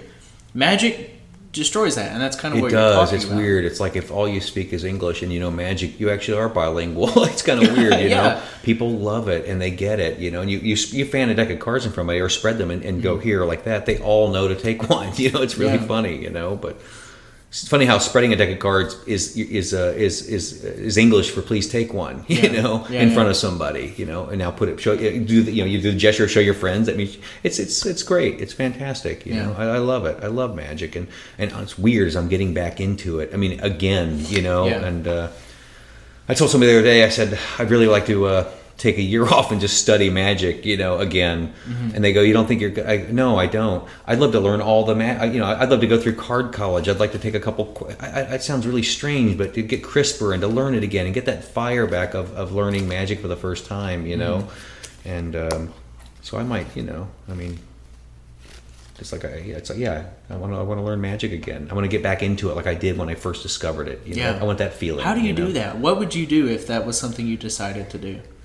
To take a year off and just learn magic? Yeah. And English? Where would you where would you start? What do you... You know what? I'd probably study with the basics again, because you get sloppy after a while. You get comfortable, and you let things slip, and develop bad habits. Yeah, you develop bad habits, and it'd be great to go back and learn, from these guys I did when I was a teenager. Bob Bingle taught me the side steal. He's a magician from Atlanta. He was very good at it. I'd go to, somebody for the second deal, or, to palming. I'd go to Alfonso. I'd say, let's spend a week together. I'd love to. He's a fantastic. These are guys that are, that's what I would do. I'd probably just study all the basics again, Yeah. and unlearn these bad habits that that slip in after a while. Leaks in your game is what poker players call it. Yeah. We have those same things happen to us over the years because you get lazy and you realize that nobody really knows. Maybe I'm thinking, maybe I'm overthinking it. I think I'd get more into presentation. Presentation I think is I don't know if it's more important than skill, but I always said, would I rather be funny or good at magic? I don't know. I think I'd rather be funny. I'd rather be more social, have more social skills than be really, really best sleight of hand magician on the planet, which I'll never be.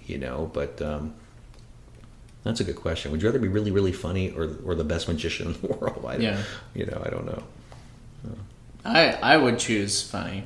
Yeah, absolutely. They'll like you. You'll blow them away because you'll be great. But I mean, because if you're funny, and it doesn't even necessarily have to be funny. It can just be engaging. And That's so what I mean, if really. you're engaging, your technique doesn't have to be flawless. Unfortunately, Yeah. because we're both move monkeys. Mm-hmm. We would like for everyone's technique to be beautiful and flawless and effortless. And you don't see. Not only can you not see it, you can't feel it when somebody else does it. You can't feel the tension of them doing the move. Yeah. We would like that, but if somebody's engaging with their audience, Yeah. they can Malini that shit. They can Malini that shit. Veda Veek. I don't know what that meant. I don't either. Oh, God. God, I feel like I'm so paranoid right now, and this is not an act. I just feel like now Adam Rubin's going to listen to this and go, my God, he has no idea what he's talking about. And he's right, I only know what works for me. That's so good, though. To be able to only to say... I always said I know what I'm doing, I just don't know how to explain it, I'm a horrible teacher. Yeah. Well, I wasn't agreeing that you're a horrible teacher. I think that it's super powerful, and I try to do this, and I probably don't sound like it on this episode, but I try to be like, I don't really know what I'm talking about. This is how I feel. Don't, though. It's how I feel. Okay, good. Thank you. Yeah. I can just see the fast forward buttons working right now. I'm serious. I have no idea what I'm doing, Elliot. I just know that I love it. But you also know that you have no idea what you're doing, and that's the key. That's what makes you different. That's what makes you different from the people that think they're good and they aren't. Oh, good. Okay. Right? Mm-hmm. Don't you think? People that don't know they're not good. But they are, is better than being not good and thinking you are. Yeah. Okay, that makes sense. Yeah. But I think it's good to say I don't know what I'm talking about. Yeah. Because I think everyone that I know would disagree with you and say, no, Chad, you know what you're talking about. No, I don't. No, see, that's the thing, is you do. This is not a bit. I know it's not a bit. Okay. And I'm telling you, you know what you're talking about. All right. But the fact that you feel like stop you you don't... there. I know what I'm talking about, to me. Yeah. I know that I don't know what I'm talking... All right, we can skip this, right? No, this is important. I think you know what you're talking about. Oh my God, people are going to listen to this. This is free, right? Yeah, this is free. Don't worry about it. Thank fuck. I know that you know what you're talking about, and you know that you know what you're talking about, but you don't feel like you know what you're talking about. There you go. Which I think is good, because it keeps the passion, it keeps the fire, it makes you want to learn and continue to understand more and get better. Yeah. Right? It does, yes. Because what's the point? Like, if you could do anything and you understood everything, then where's the joy in life? I'm with you on that. And once you stop learning, I think it's over. I think you learn something from anybody, even if it's how not to do something, and that sounds weird, but it's kind of true, Absolutely, yeah. Gotta whatever make that mistake, I mean, I mean, I'm that geek that goes to magic conventions now, and I want to go I'll go to lectures. I want to see, I want to see what they're doing. I like to learn, Yeah, if you stop learning, I think you're denying yourself, a great experience. And you should learn. You can learn something every day.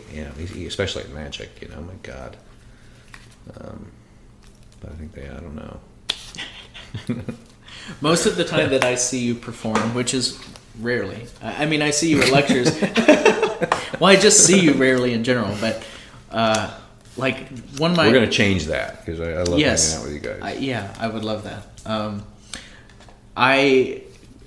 half your listeners are going to go, who the fuck is this he's talking to? That's fine too. Well, they won't download it. Well, they better, because they'll be missing out on a gem. But my favorite time of seeing you perform and just doing tricks for people was at Dave and Coley's wedding. And that was great. At the reception afterwards. You were fun. just doing great tricks with people and kids, and it was just this big family thing, and we were all just kind of bouncing off each other doing tricks. It was so everyone. fun. It was so so great. That's what it's about, right? Mm-hmm. That's what the juice is because it's we do magic for money, so we can do those things a lot more. You know, and hard to believe card tricks can take you all over the planet. It really is. It's like that. Jim Carrey, was it Jim Carrey? I think it was Jim Carrey. He used to walk around his house and he'd pick up items in the house and go, "Jokes bought this." That's really funny. Yeah. It's true. And it's like card tricks bought this. Yeah, card tricks bought this. That's really funny. That is so funny. Jokes bought this. That's great. Jokes bought this. Yeah, and it all circles back around to That's great. It all circles back around to sort of crediting and the fact that we do stand on the shoulders of giants, and you've been an enormous influence to a lot of magicians. No, don't make that face. It's true. Myself. This is just audio, right? Yeah, this is just audio. Okay. People knew what I meant, but myself and my friends and all the people that I look up to in magic look up to you in magic. Oh, thanks, Elliot. Even people that are older than you go, Chad Long, he's a fucking good magician. There's nobody older than me in this magic business. I look up to younger magicians. I look up to lots of guys. I mean, it's fun going to conventions and seeing 15-year-olds blow my mind. It's amazing. I was at Magic Con, the last one, I think, right, in San Diego, and I see this group of guys, and they're like 12, 13, 15 years old, and they're all doing this they all have 42 packets in their hands, right, and they're doing all this stuff. I walked up, I picked up a deck of cards on the table, and I did a one-handed cut, and I kind of snapped my fingers and went like that, like a Vegas-y type, and I walked away, and they're like, oh my God, they almost all vomited. It was so funny. Like, there you go, boys. A little Charlier action. That's how you do that. That's how you do that. It's great, It's great. I talked with Paul Wilson in a previous episode about... Never heard of him. Yeah, me either. He just showed up, and I got along with him great. He's a nice guy. Oh, was he? Yeah. Yeah, I don't know what... You probably don't know. But he talked a lot about how he used to be put off by, or I'm blanking on the word, but he was... Oh, gosh. I'll edit all this out. I can't remember the word.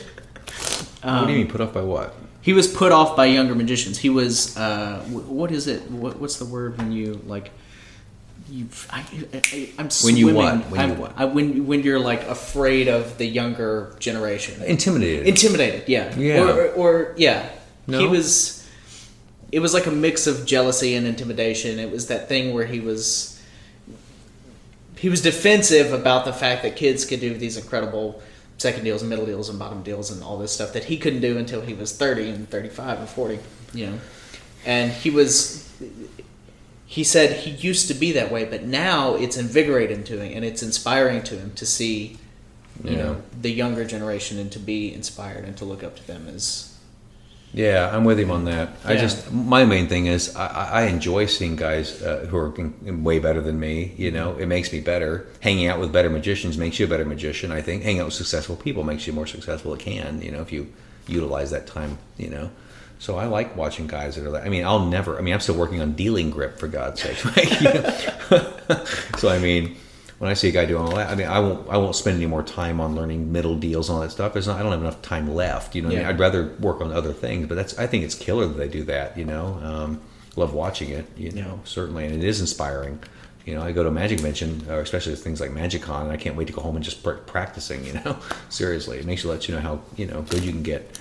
And these young guys, I mean, they that's all they do now is practice. You know, I'm working a lot, which is practice, but it's a different kind. It is, yeah. You know, it's great. These guys, you know, people like Blake Voigt. You know, is it Blake Vogt? It's Voigt. That's why I said Voigt. Yeah, you said it the first time. I did get it right. Yeah. And you know, posting a video every day. You know, I love that kind of stuff. Like Kaylin did, you know, of course. Yeah. But yeah, it inspires me. They're thinking creatively. You know, they're doing stuff. I mean. I don't know how they do it. It blows my mind. It's incredible, and I'm so impressed. And yeah, it's great. Yeah. You know, I mean, I try to write down something every day and ideas and so forth. But God, to come up with I don't know how they do it. You know, I mean, that's fantastic. They're they're gifted in creativity, and I think it's great. I guess I don't know. I mean, all I have is hair product, and you know, I don't know what else to do. This is my only skill set is magic. That sucks. Why? No, it doesn't suck. Wow, we can edit that, right? No, because that sounds depressing. Well, I know, but why do you? What is it about it? Is no, I always wondered. I went to a music store a while back, and I said, "You know what? I'm almost 50. I want to be a rock star. Can you make me one?" And the old guy goes, "Get in line." Right? I thought that was really funny. Do you have any other hobbies or passions, or do you not have time to pursue that kind of stuff? I like writing. I like reading. I like movies. I like, I don't know. What else do I like? I like lots of stuff. I'm interested in lots of things. The problem is I didn't narrow down on like 2 hobbies, which is what I should have done. You know, I always loved music. I love music, you know. And so I wish I would have gone into, who knows if I could have played guitar. I've called every guitarist who's a magician, or a musician who's into magic. You know, I've called them all and said, you know, Mike Powers is a fantastic guitarist. Right? You know, Mike Powers is, right? A magician from Detroit, somewhere up there. Oh, his name is familiar to me. Mike Powers is he's got a lot of stuff out. You know, he's a good card guy and stuff. Yeah. And I asked him, I said, "What's it like?" So I've always wanted to be into music. Really, you know, who hasn't really? To be fair. Yeah. But so I bought guitars, and I'm still working, but I can't play them. You know, I haven't tried. You know, they sit there, and I'm always so busy. You know, but I tell everybody I'm just working on guitar holding poses still. You know, I've got like 3 good ones. You know, that's pretty funny. It is. It's true. I'm getting those out of the way, and then I'm gonna start learning some. I'm gonna take lessons probably. But yeah. Well, this is so uninteresting right now. I mean, I know I'm boring myself. Well, no, I think you said we should stop this way before here. You said that there's you have so little time left, is what you said. Yeah. You're almost 50. You want to be a rock star. But I should have started a long time ago. But I mean, what I'm saying is like you're recognizing that there's not much time. You know, because you are a worker, you're constantly busy. There's not much time to really do this other thing. You know, why? How is that not like a little thorn in your side when you're sitting there, you know, at home and the guitar is staring at you? Good point. Well, I'm just asking. Well, because I think if I'm thing. Picking up that, I could actually be working on some new material. I know. It's the same thing. It's like, I could be doing this other thing. Yeah, you know? That's it basically. But I look at that for myself as, you know, I'm denying myself this other pleasure because I can do this thing that's easier. Working on magic is way easier than learning this whole new thing. Yeah. But I think about it as like I'm robbing myself of this other thing. Yeah. And even though I'm having this internal struggle, I still don't do the other thing. Yeah. Because I would love to play the piano. Yeah, and I bought all that stuff, and I did it for. You're right. You know, then I guess we should. Then you know, I mean, why don't we? All right. Let's right now, on the recording. Let's promise that we're going to learn an instrument and start like a band of some sort. Oh, dude, that would be awesome. It would be. You could be You could be a rock star. I could be. Yes. At like the Pebble next year. Yeah, we should do that. 40 magicians. We should do that. Okay. We should get in touch with Lance and make it happen. We will. Nobody's listening now, are they? No. No, of course they are. How long is this? We're only an hour and a half into it. This is like, we have at least another hour left. I don't know what I'm talking about. Hey, So yeah, I'm just looking at stuff that Yeah, you're just on your phone. No, no big deal. looking at Magic Ideas and yeah, I am actually just scrolling through. Okay, on Snapchat, Just tons and tons of stuff. Yes. Is that Evernote, or is that what you're? What's that? Is that Evernote that you're? Yeah. Okay. I use it every day. I'm not familiar with that app. How It's do you fantastic. use that for Magic? I got a million folders. It's an idea holder. I mean, it's just a notes app type of thing. Audio, video, anything you want. I love it. I think you would love it actually. And I'm looking here. Equib, okay. I don't know what that means exactly. I just wrote that down. That's really funny. But so for all the listeners out there, download service. Yeah, Evernote's great. Download Evernote. Yeah, I'm looking at flashcards and everything. Those collar thingies, what are those stays? Collar stays? Collar stays, yeah. I just palm those, and if I'm wearing a T-shirt, I reach up and pull them out. Oh, that's hilarious. It's funny. Just stupid things I write down that are funny ideas and visuals for people, Yeah. I told Michael Weber last night, I said, I used to have a little tiny little soda can. And there's a million ideas. Everyone has them. These are just fun things that you do out and about. And I'll have a penny on me. I said dime. Michael said, no, use a penny. All right. And I'll have that little Coke can in finger palm. So I'll drop the penny in when there's people watching. Put a penny in. They're like, what are you doing? I go, I just want a little. And I tap the button. Nothing will happen. And I do I throw so the little tiny Coke comes out, a can of Coke. I just wanted a little bit. I just wanted a sip. And you walk away. They're like, "What the fuck?" That's so funny. Things like that are fun for me. Yeah. When you're out and about. But that to me, that's like guerrilla magic. Yeah. That's like people. People don't know how to respond to that. They go, "What? Wait, what?" It's kind of like you're, tossing the key up in the air and stabbing it into the locks or the quarter into the machine or something. Yeah. Yeah. People like you mentioned street magic. I'm one of those guys. I'm such a magic geek. I like watching all those shows. I'm glad that people think that it brings the art down and so forth, but it gets people talking about magic. Every damn show I do, there's somebody going, "Oh, can you do that thing that Dynamo did?" Or if you're over there, or that not over here, they don't say that, but you know what I mean. David Blaine. Yeah. Chris Angel. I said, "Oh yeah." At the end of the show, I'm gonna walk across the ceiling. I said, "But you guys will be out of here already, so you won't be able to see it." So I mean, it gets lame in talking about magic. I think we're getting more work because of these magicians. Oh, we should have a magician. They're not gonna get the guy on TV, so they'll get us. So I'm a fan of magic. On TV, in popular culture. Yeah, yeah, sure I am. As long as it's not like just making us like belittling it. Belittling it. Is that a word? Yeah, sure. Yeah. So I don't know. Are you interested in going on? They just heard me flash with this deck of cards. They didn't have to even see it. They knew I flashed. What's that? Are you interested in going on any of the programs? I've been asked. I just got scared. And that's the truth. What was it, Elliot?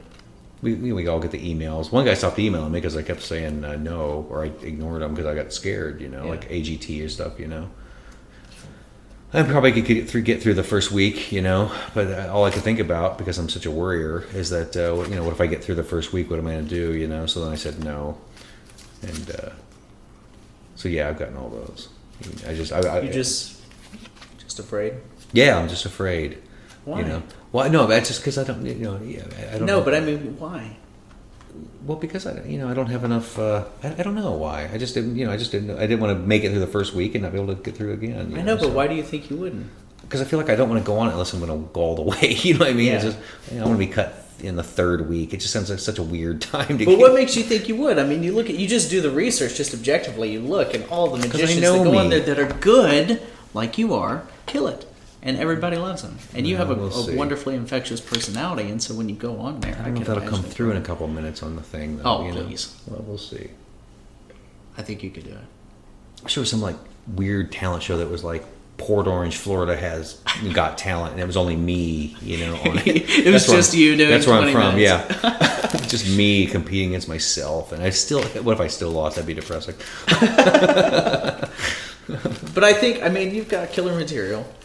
You're a wonderful performer. Well, I sure appreciate that. I mean, you and Derek Hughes are standing right next to each other. You're both incredible magicians. He made it to the finals. Piff made it to the finals. You could. I love those guys. You could do it. So do I. Everybody does. And you're one of the guys that everybody loves.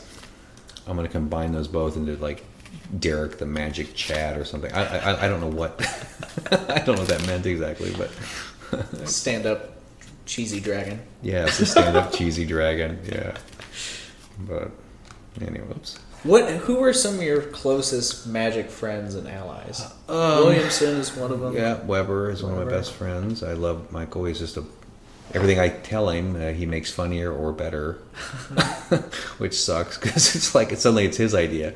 It's like I told him, I feel guilty doing anything I show you because you've made it, you've Weberized it. It's like I talked to Jeff Ruttenberg, you never heard of. He's a good friend of mine from Florida. Charlie Justice is one of my good friends. Weber, Williamson, of course. We talk a lot. What draws you to these people? That they're creative and they're normal humans and they don't only talk about magic. We talk about lots of stuff. Sure. And I talk to there's a lot of guys. I talk to you a lot. I call you at 2 a.m. when you're sleeping to run ideas off of you. I mean. God, I can't think. Bill Hers is a really good friend of mine. Mm-hmm. He's a corporate magician. I don't know. I'm leaving out people now. How many guys did you start up in magic with that you still, Paul Cummins is one of my best friends. Yeah. I love Paul so much. And he's another guy that you'll show something to and he'll call me again at 4 a.m. and go, Chad, grab a deck of cards. Right? He doesn't say hello. He says, you got a pack? I'm like, yeah, okay, hold on. You should have Paul on here. He'd be great. Oh, I would love that. Yeah, Paul's he's amazing. fantastic.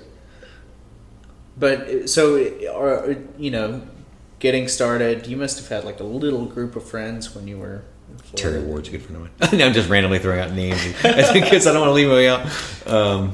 Terry Ward? Yeah. Okay, he's from Orlando. He's a fantastic magician. So there's what now? What'd you say? Was there like a crew that you were part of when you were growing up, a little magician crew? And are you still friends with any of those people that were sort of in it when you were getting into it? I don't remember now. I don't remember. No, because it's kind of a loner. I was was one of the only magicians in my area. So the first magic show I saw, I think I was 6 years old, and I saw it. I used to be really poor when I was a kid, right? Yeah. And so I lived in a trailer park, right? Okay. And I saw a sign, and I was about 6 years old, or maybe even 6 years old, and I saw this sign stapled to a telephone pole or something, right? And it said that magic show, trailer 30, whatever it was, right? I don't know. Yeah. And so me and my brother, it said 50 cents or something like that, right?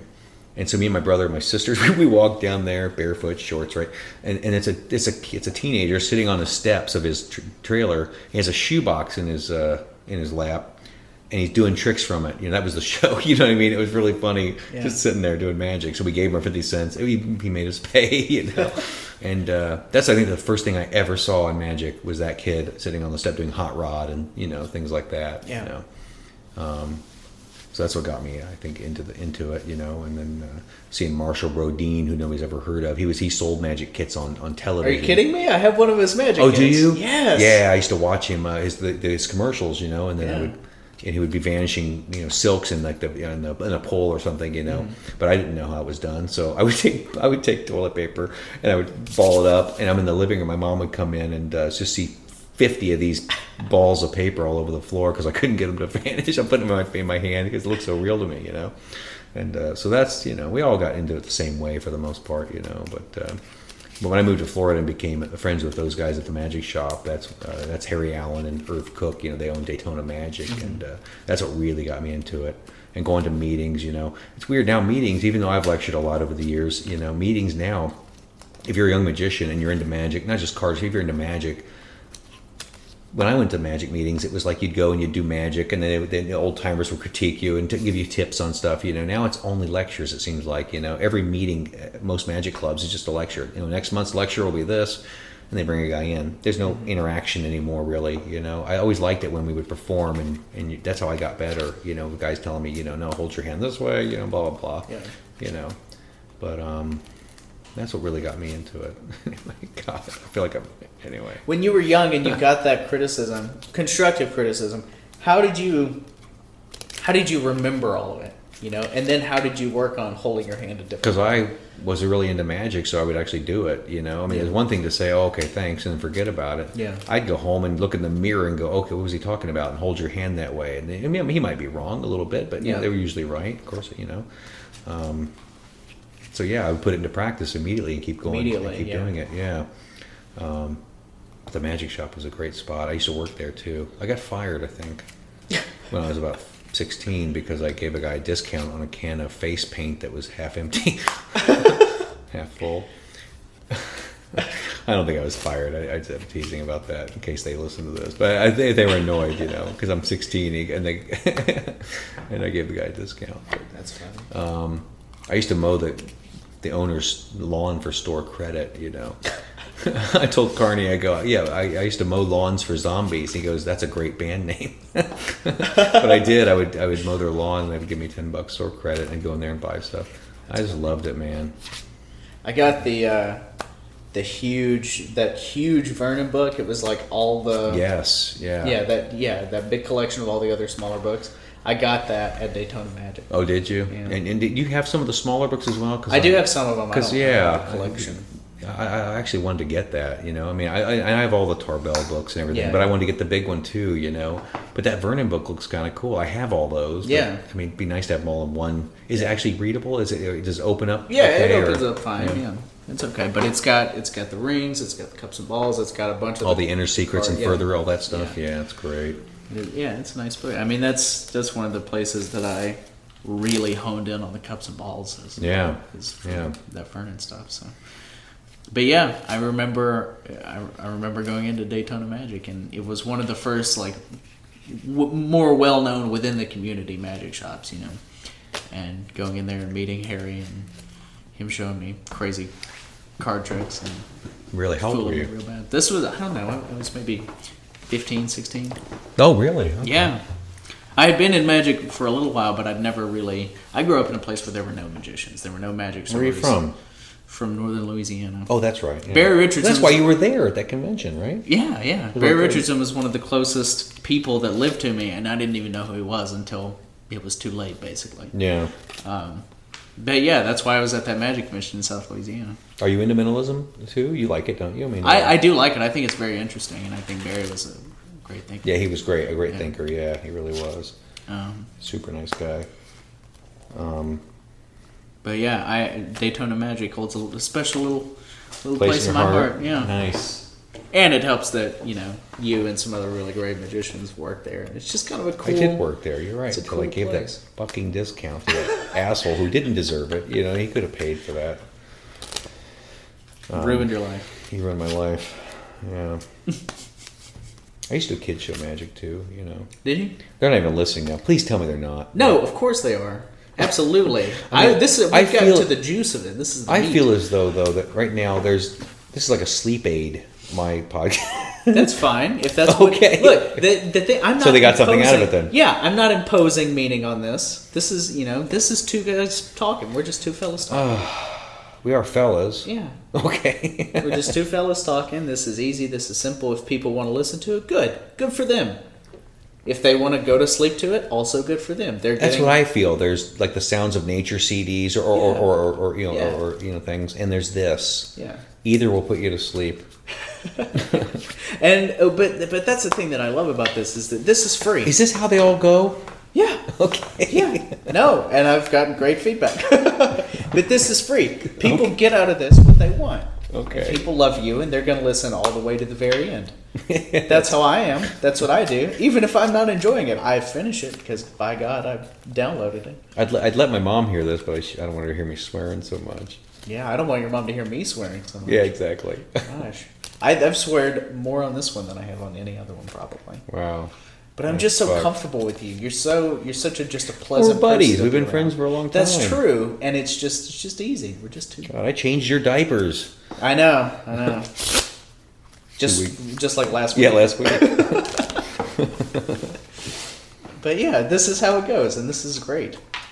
This is going to be people's favorite episode, I'm sure. Whatevs. See, I'm using lingo already. What I know. You're very, very hip. Yeah, I'm so street. You're like my bae. Oh, yeah. What? I don't know what to say back to that. I'm I don't not either. hip.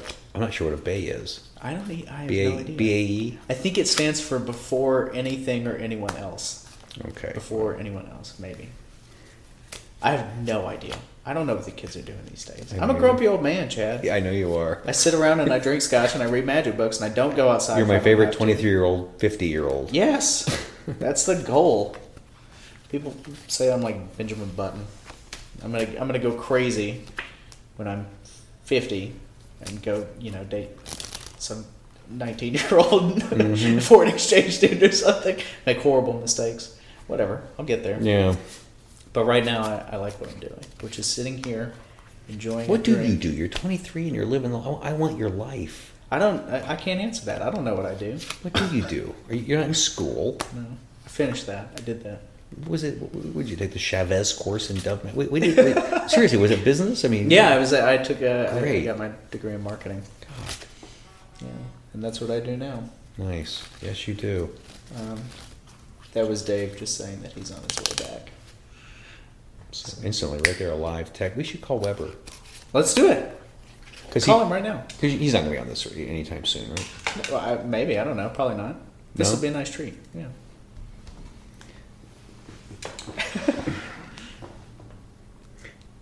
Oh, Siri not available. No service. Oh. I guess we can't. You could connect to the Wi-Fi. Okay, done. You could FaceTime him. So yeah, I will. Let me see. Yeah. Let me see the. Just get us on there. So yeah, I'm just shuffling here. Yeah, that's fine. We're not in a hurry. We're not going anywhere. And by the way, you can do little chunk edits of this, can't you? Yeah, I could edit huge portions of this out if Great, I wanted to. good, I'm good. not going to, but I could. Well, I mean, you know what? While you're doing that, I'm going to Yeah. do this. Watch this. There And you that's go. the perfect anti-pharaoh. Just did that. You guys can't see that, but I can vouch for it. It was perfect. Thank you. Yeah. Hey, show me that one-handed diagonal palm shift that you were talking about. All right. So put back like that. Yeah. The spectator peak, and then you do, and I set them on the table, and done. It's already in palm. That's Yep. amazing, and it's silent too. It Nobody is even heard silent it. and invisible. Literally, Yeah. the card, because Genuinely. I didn't actually do it. Okay, here you I go. want a coffee table book. Oh, I love coffee table books. No, I mean actually on coffee Coffees, tables. on coffee just, tables. Just pictures of coffee tables. I think somebody did that. I think there was a TV show. Is there a that coffee said table that. book? Oh, really? That's really funny, It's a actually. Seinfeld thing. Kramer wrote the coffee table book on coffee tables. Well, Michael didn't answer. That's fine. Yes, it's totally fine. Yeah, but we talked about all this. Well, I mean, and that's fine. That's all. Yeah. Yeah, but I'm curious about. I'm just interested to know why it is, and then if you don't want to talk about this on the podcast, we don't have to. And so if you want to take it out, we can. Is We this can have my end it is here. my grandfather issues? This is your grandfather. That's what I was gonna. I'm genuinely though. I wonder why it is that like. There's a lot of self-confidence issues. I feel like That's just a self-doubt. well, just I don't know, upbringing. I was always shy when I was a little kid. For the most part. Yeah. And yeah, I don't know. No, I don't know what that means. God, that was a boring little section, wasn't it? I don't know, Elliot. Seriously, I'm terrified most of the time. Yeah. That's why I wanted to call him to ask him why I am. The next 15 minutes is person you're trying to reach is currently unavailable. So. it's just him analyzing you. Mm-hmm. I'm just interested because you're such an incredible magician and everybody loves you. There's not a single person that I know that isn't where you're not one of their favorite performers. Well, I'm a nice guy, You're a nice guy. I just get really intimidated performing for magicians,